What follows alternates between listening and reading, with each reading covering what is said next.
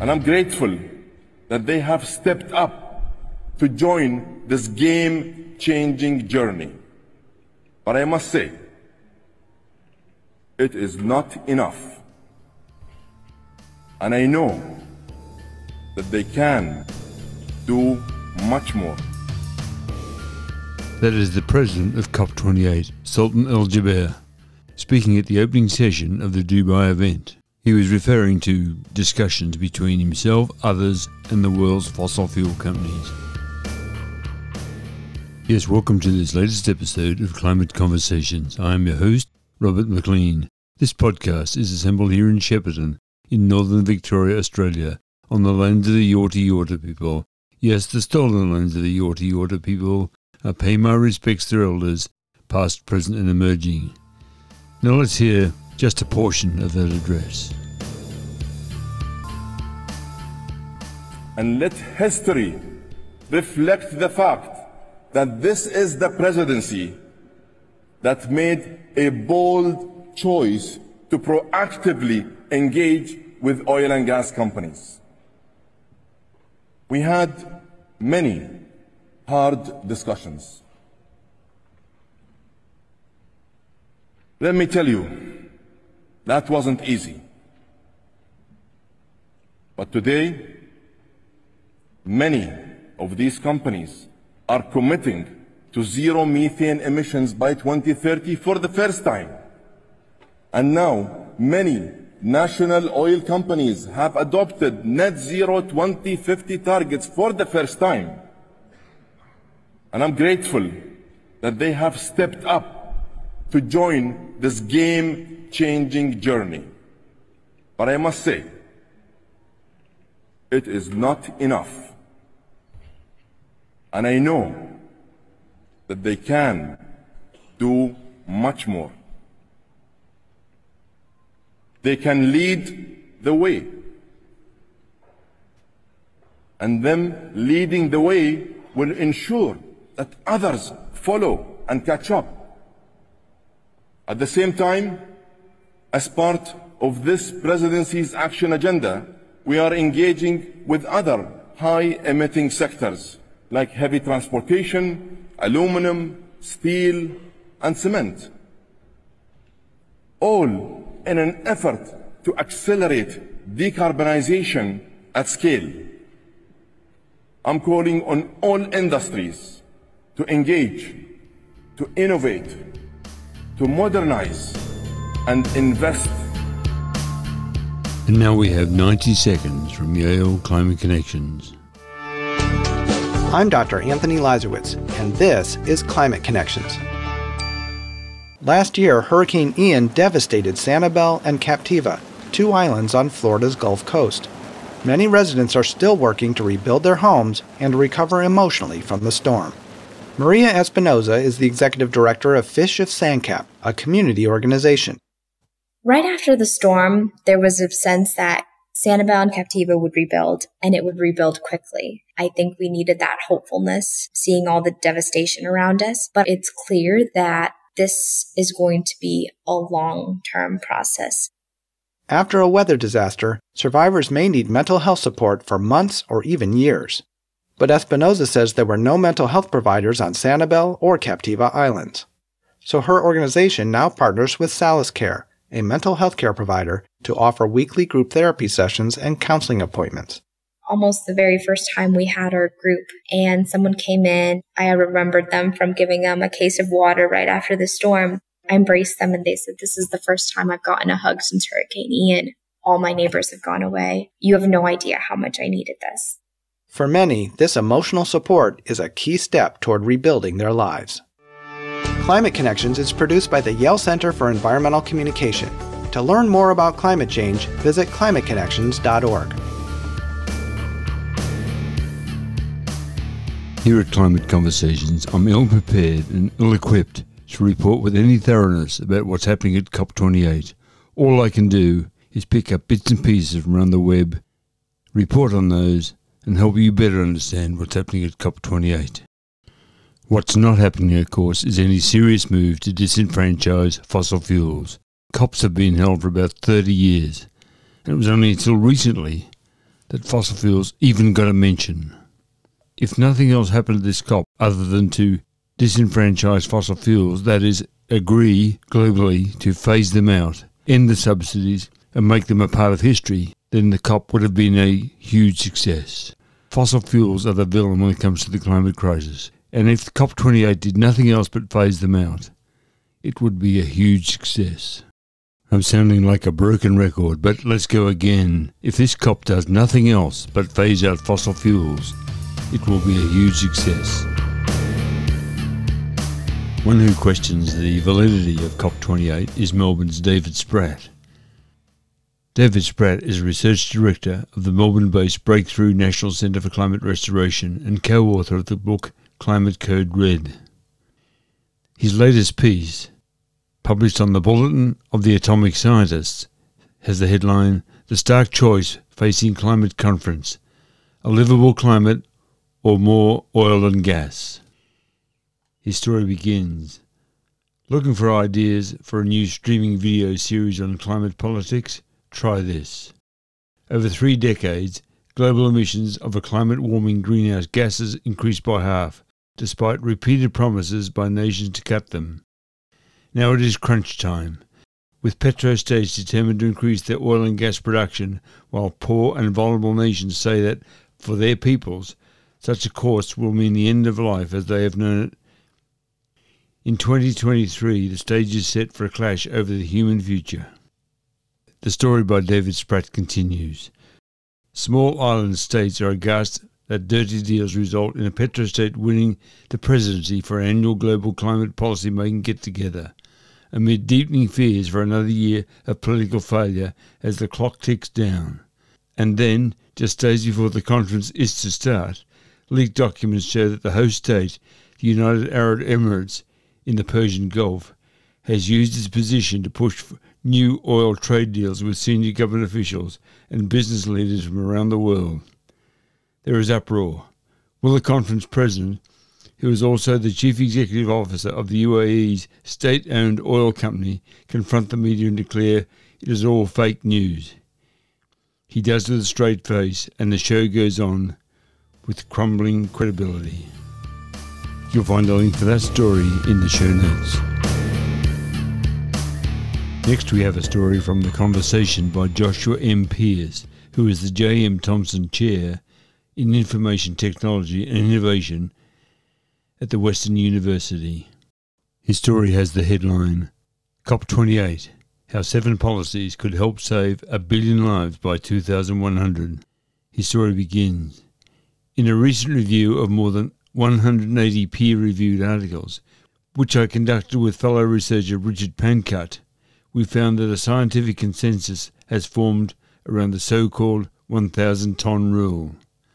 The 1,000-ton rule states that a person is killed every time humanity burns 1,000 tons of fossil carbon.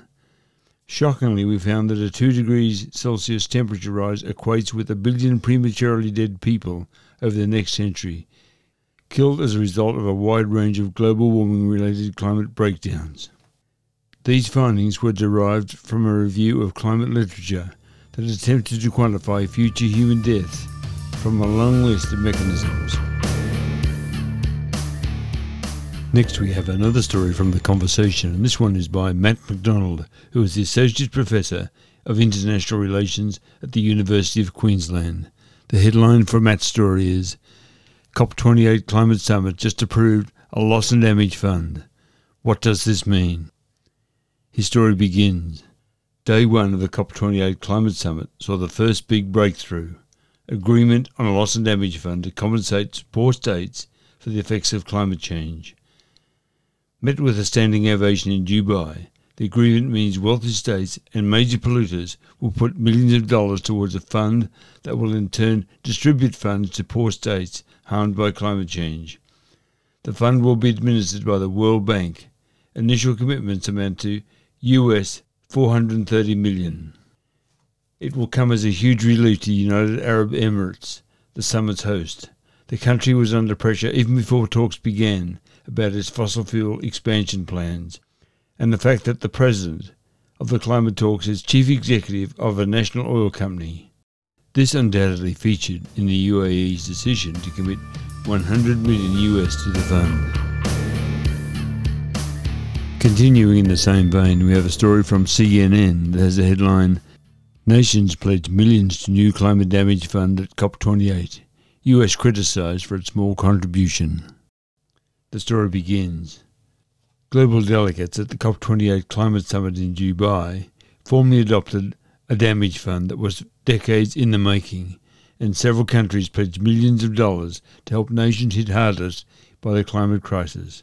An early success on the first day of the talks that allows more time to discuss the thorny issues around slashing fossil fuels. But the United States is receiving criticism for contributing an embarrassing amount of money to the fund, less than a fifth of the United Arab Emirates' contribution and 14 times less than the European Union's. Join me now as we listen to another 90 seconds from Yale Climate Connections. I'm Dr. Anthony Leisowitz, and this is Climate Connections. An after-school program in San Francisco gets teenagers excited about giving old clothes new life. And what we're hoping to kind of do is empower them to think about how, not just how they can make their own clothes, but how they can go to Goodwill and understand what a nice material is, or something that's a good cut or a nice pattern. And maybe it's not in the shape or form that they want it to be now, but we're giving them the skills to mend it, repair it, dye it. Danielle Grant is with Scrap. The nonprofit runs a sustainable fashion design after-school program in the Bayview neighborhood of San Francisco.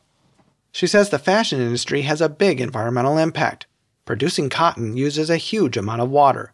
Polyester is made from petroleum, and manufacturing, packaging, and transporting clothes around the world emits a lot of carbon pollution. Buying fewer new garments can help reduce the harm. What we're trying to really do is just contribute long-term to a culture of repair. So when young people want to spruce up their wardrobe, instead of heading to the mall, they can stop by the thrift store or open their own closet armed with needle and thread. Climate Connections is produced by the Yale Center for Environmental Communication. To learn more about climate change, visit climateconnections.org. Let's listen now to a story from the Melbourne Age that has the headline, Heading Towards a Very Unsafe World. Vanuatu's climate change minister fights to end fossil fuel project. The story is by Laura Chung. Sitting under a tree in a quiet courtyard, Vanuatu climate change minister Ralph Regenvanu sips on a long black as he prepares for a whirlwind trip to Dubai for the COP28 climate change summit. He's hoping developed countries such as Australia commit to phasing out fossil fuels like coal and gas at the UN's annual meeting. The future of his country depends on it. With the world already warmed by 1.3 degrees since pre-industrial times, the biggest challenge is to minimize that damage, Regenvanu said. But he's not sure if that's even possible. We are rapidly heading towards a world that will not be very safe and livable for our children. And that's something I think most of us have accepted already. Can we make it a bit less unsafe, or a bit more livable, he says. Vanuatu, made up of roughly 80 islands and home to more than 319,000 people, has estimated about $1.2 billion United States dollars is needed by 2030 to ensure adequate adaptation, mitigation and loss of damage. That means taking action to limit the impacts of climate change and make the community more resilient to its effects. Much of that money would come from international countries such as Australia or America.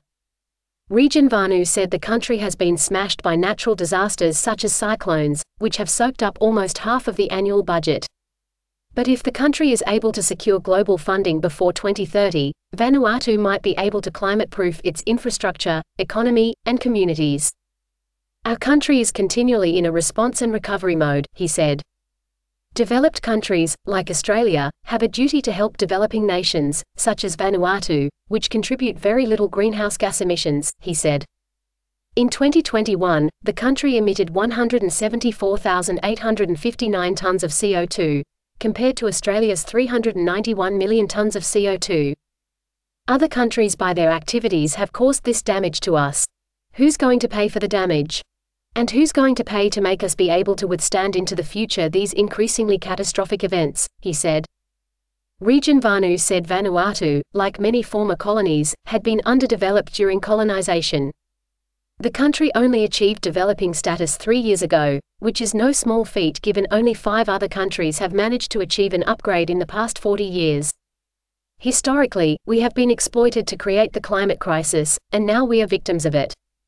Accountability and justice is really critical in climate change talks, especially in terms of resourcing sustainable development for the world. Could Australia host COP31? Regen Vanu, who has been in Parliament since 2008 and was previously Vanuatu's Minister for Foreign Affairs, is on his way to Dubai for COP28, where the first global assessment of progress since the landmark Paris Agreement in 2015 will be presented. At Paris, delegates set a goal of limiting global warming to well below 2 degrees, while aiming for a cap of 1.5 degrees. But this is expected to be exceeded in the near future. Australia has lagged other wealthy countries on climate action, with the former coalition government resisting pressure to set more ambitious carbon emission targets at last year's Glasgow Climate Summit. Since then, the Albanese government has set a target of reducing emissions to 43% below 2005 levels by 2030, which it is nearing. But environmental groups say the ongoing approval of fossil fuel projects undermines the government's efforts. It's also an issue Pacific nations want Australia to address, ahead of its bid to host COP31 in 2026. That's something Australia has to do, not only for the Pacific but for the world, he said. Australia is considered one of the front-runners to host COP31, having won support from several members of the Western Europe and others group that will decide where the meeting is held. Climate and Energy Minister Chris Bowen has repeatedly emphasised the Pacific's role in the meeting should Australia win the bid. While Regen Vanu said Vanuatu is keen to work with Australia, the nations won't start talking until the bid has been finalised. He also said Australia will need to ensure Indigenous voices are at the forefront of the summit. But Regen Vanu said despite COP summits, there had been a lack of real commitments from countries like Australia that was disheartening and slowed down any meaningful change. We need to see much more commitment to taking money away from the fossil fuel sector and putting it into adaptation, he said. We're not seeing enough courage from governments in the fossil fuel producing countries to do so. Yes, we've reached the end of this episode of Climate Conversations. Thanks so much for your company. It's been great to have you along. 1, I'd love you to follow this podcast, because if you do that, you'll be alerted every time I publish a new episode. And 2, please share this with your friends. In fact, almost insist that you share this with your friends, because it's important that we all know as much as we possibly can about the climate crisis, how we should respond, what we should be doing, who we should be talking to, what stories we should be telling. So please share this. Also, and this is number 3, I'm really keen to know what you think about this podcast, so please tell me, and you can do that via email at r.mclean7@icloud.com. Now please, don't hold back. Let me know, good or bad, please tell me. I want to know how this podcast is going. It's important I know that stuff. And yes, there's a 4th issue. My screen is still alive with climate issues, with climate stories, and you'll find links to as many as I can fit in the show notes. So please go there, check out the show notes, read the stories, learn about the climate crisis. So until we talk again, please take care, stay safe, and please be kind, for everyone you meet is fighting a great battle.